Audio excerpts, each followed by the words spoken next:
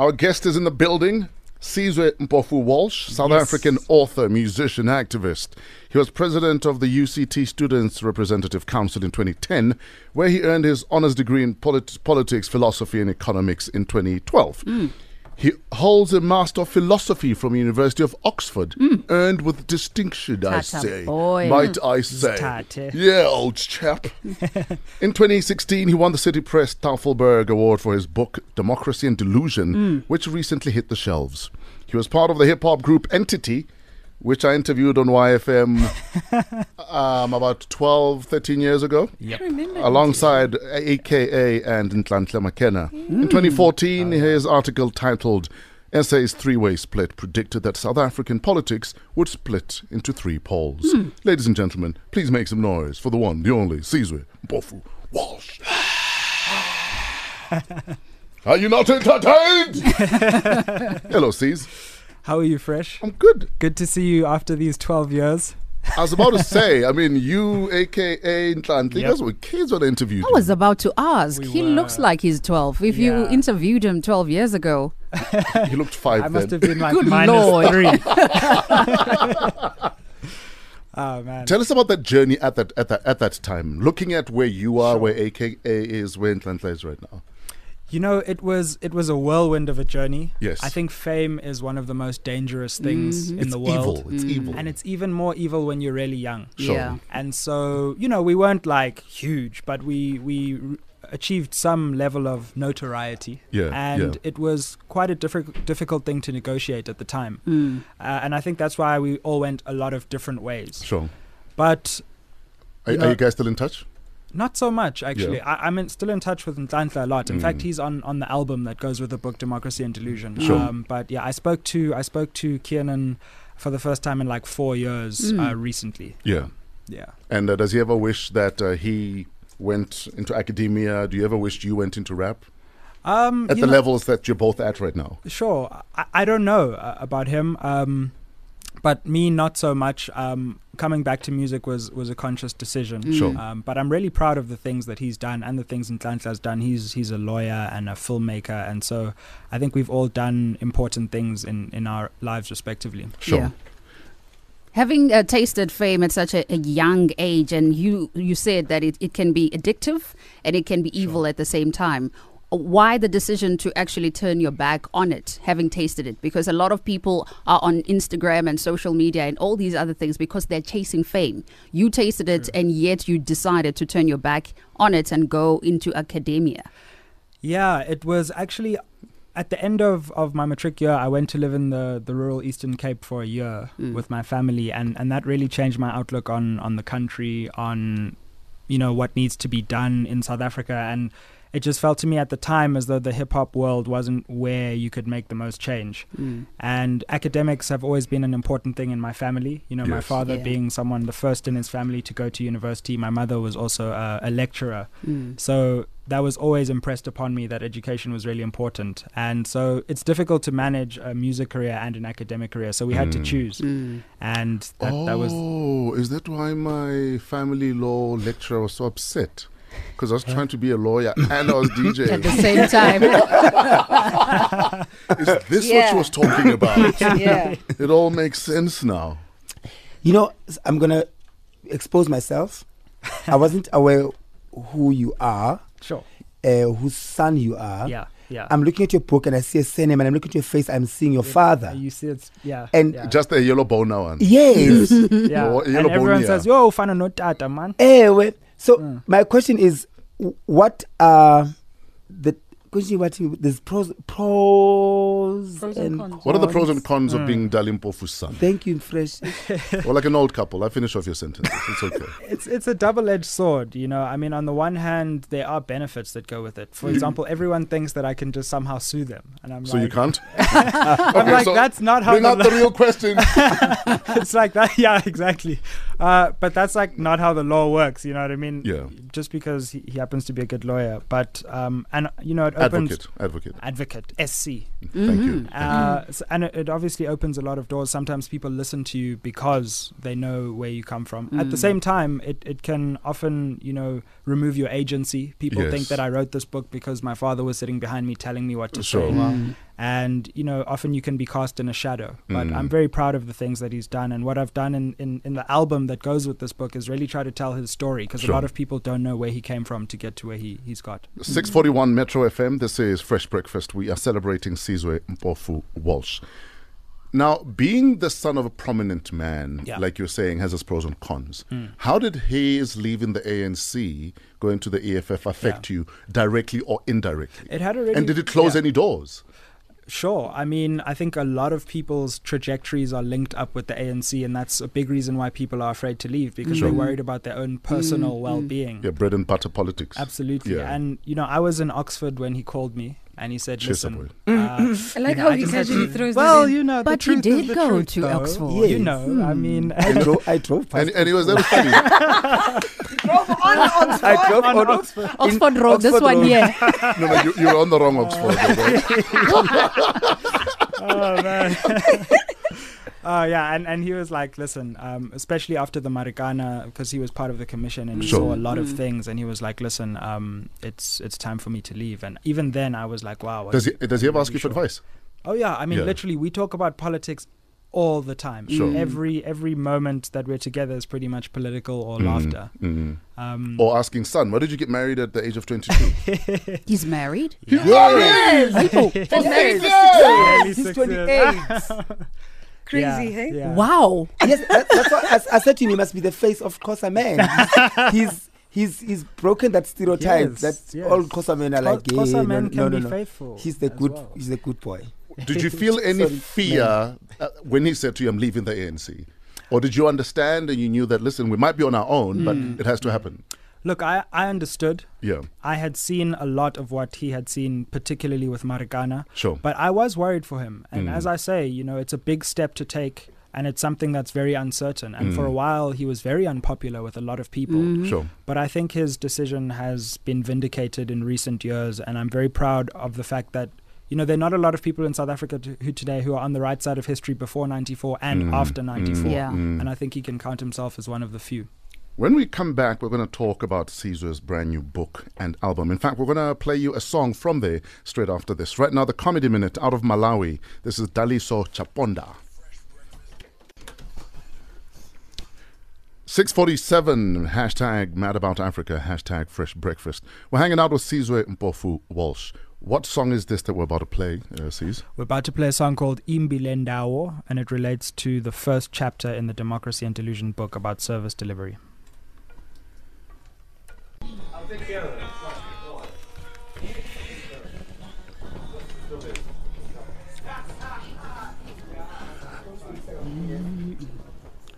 Because it's okay for hip-hop to be woke. We're hanging out with Sizwe Mpofu Walsh. Tell us about the tune, brother, man. The aim with this album was to make Struggle Songs 2.0. Yes. To try and paint a new struggle for a new generation and the music that goes with it. Yes. And so I wanted to take like a traditional struggle song, and then put a hip-hop beat over it to try and reinterpret that genre of music for a new generation. Now, growing up, did you understand that I'm born into the struggle? Like, from what age did you wake up to that reality? Absolutely. Like, I have pictures of myself at 2 years old with an afro. Yes. In an ANC t-shirt. Sure. My parents met in the struggle. I was born through the struggle. Sure. And so it's just always been a fundamental part of everything that's about our family, everything that's about me. And my parents named me Sizwe Sandile when I was born. Before Mpo's question, someone on WhatsApp says, why the double barrel surname? I get that a lot. And okay, Mpofu, I guess people know. But if you don't, he's advocate Dali Mpofu's son. Just in case you didn't pick that up. Yes. And Walsh is actually my mother, and I was really raised by my mother. And I thought it was important to also honor the role that she played in my life, particularly the fact that I'm always seen through the prism of my father. Sure. And so I wanted her name there to also say that, raised by a single mother, it's important people realize that's who is responsible for my Did you upbringing. ever get flagged for double barreling your surname? I did, and I still do. I think a lot of people think that I'm actually trying to add some new dimension to my surname. You think you're clever black? Yeah, know? exactly. Yeah. The reason is really to honor the role that my mom played in my life. Wow. Okay, sorry, I need to take you back to your youth days, because a bit earlier on we were talking about youth right now and politics, and I'd asked you off air, and I think you said something that was very interesting, and I think it would be great to have it said on air. Do you think it is fair for older people to actually believe that the youth of today do not care about politics in the country? Sure, I don't think so. What I think is really happening is that young people are so sophisticated with the way that they're consuming messages that political messages haven't really caught up. And we have a big responsibility to package and present political messages in a way that's beautiful to young people. Yeah. And that's partly why I thought an album was important to go with this book, because you can read all you like, but ultimately politics has to inspire you. True. And you have to feel something, and it's a very difficult environment right now with all the messages coming at young people to inspire them. So we have to do a lot of work to really make sure the issues that matter to them are presented to them in a way that excites them. And politics can't just be about the struggle. Sure, there are a lot of issues that affect young people right now, and I think once people realize how much they directly affect their lives, then the snowball effect starts to take place. 6:54, we are celebrating Sizwe Mpofu Walsh. The album is out in stores. The book is also out in stores. Get yourself a copy. Democracy and Delusion. Now, you were president of the UCT SRC in 2010. That's right. What were some of your learnings from being a leader at that level? Yeah. And if you were to be president today, what would happen? Well, in terms of being SRC president, the SRC that I was on was one of the first ones to really tackle this question of fees. So I learned a lot about the fees question, about how universities actually pretend as if they're on top of the numbers, but most of it is just lies. And in the book, I have a chapter that talks about how free education is more than possible. Okay. If I were So president, why is it not happening? well, people have fallen into this lie that it's expensive and it's unachievable. But in the book, I go through exactly how it could work and how relatively cheap it is. Could you break it down just roughly? Well, hence I said, if you were president today, how would you do it? If I were president today, I Yes. would pick up a copy of Democracy and Delusion by Cheers, Sizwe. someone. Yes. What would I learn from it? Because I speak about land reform, how that can work. I speak about free education. I chart a way that could work. I speak about how the state could participate in the economy, generate greater revenues to invest in education and welfare. Sure. So it takes a while. There are some detailed arguments, but the first thing I would read is Democracy and Delusion, because the book not only talks about our problems, but it proposes new and fresh solutions to the main challenges. So how would you propose, for instance, dealing with the land issue?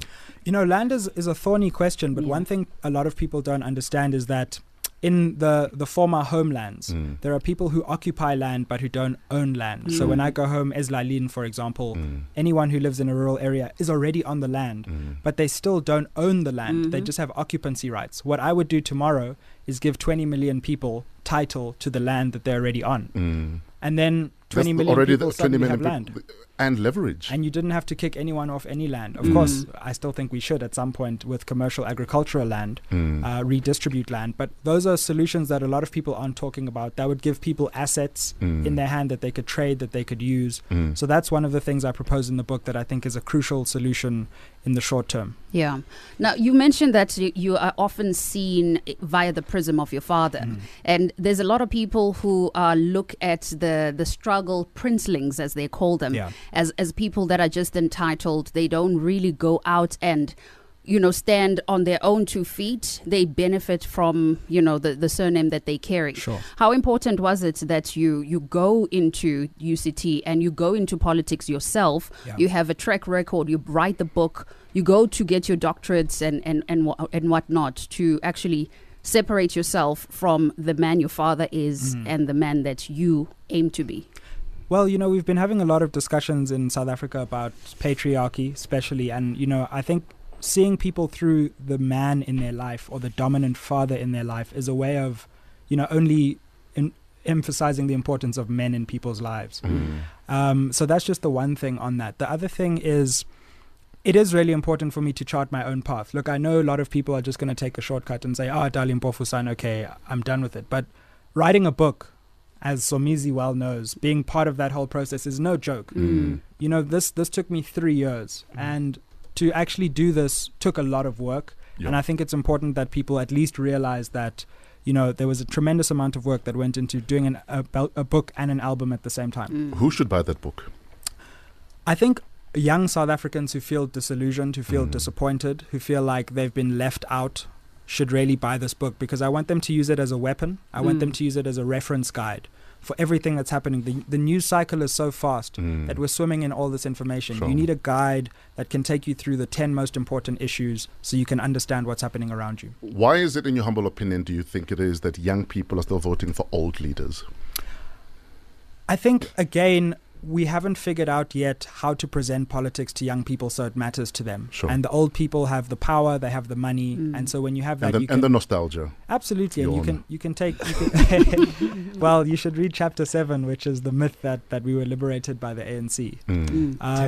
What does the chapter say in a nutshell? The chapter says, look, firstly, we're not fully liberated. Secondly, if you look at the ANC's early history, it was rooted in as much in conservatism as radicalism. And in many cases, we, the people, liberated ourselves. The ANC was a vehicle at one point, and at other points, it's been a vehicle for oppression. I'm so glad soccer lost him. You know, I am so sad. Absolutely. In fact, I was about to say, you played for Orlando Pirates. Yeah, I played for the academy Yeah. when I was a youngster. This And then, young man. and then what happened? I'm glad. you know, I could watch him talk forever. Oh. And but also, I was listening to Angie speaking, ne? Yes. How Angie speaks and how he speaks. Ne? It's a female and a male version. Yes. Like also in terms of brains and everything. That's and why I feel like an archer in a croissant sitting in, in a croissant. sitting in the middle in between you, like, "Ooh, Guys, I looked at him and I thought he could have been my son, actually, when he walked in here. Yes. Yeah. Sizwe, listen, man, congratulations on the book. Thanks I'd so recommend every young South African get this book. It's a good read. It'll Appreciate open your it. mind. I think a lot of young people have stopped thinking critically. And I think it's time you stop being a sheep Yes. and start thinking. Amen. And start looking at your life through your own mind and your own brain, not whatever other people are narrating and trying to set as a narrative. Absolutely. So big up. You're an inspiration, young man. Big ups to And you all. Thank you so the much. fact that you've been married for 6 years and you're not even 29 yet, that is quite an inspiration. and I look 12 all at the same time. I'm sure she came and said, may I adopt you? Well, you know what they say, the Mpofus age well. Oh. Exactly. Sizwe, congratulations and big up, my brother. Thanks so much. Get Much the book, appreciated. get the Thank you CD. all. Like I said, great listening, great reading. Ladies and gentlemen, Sizwe Mpofu Walsh.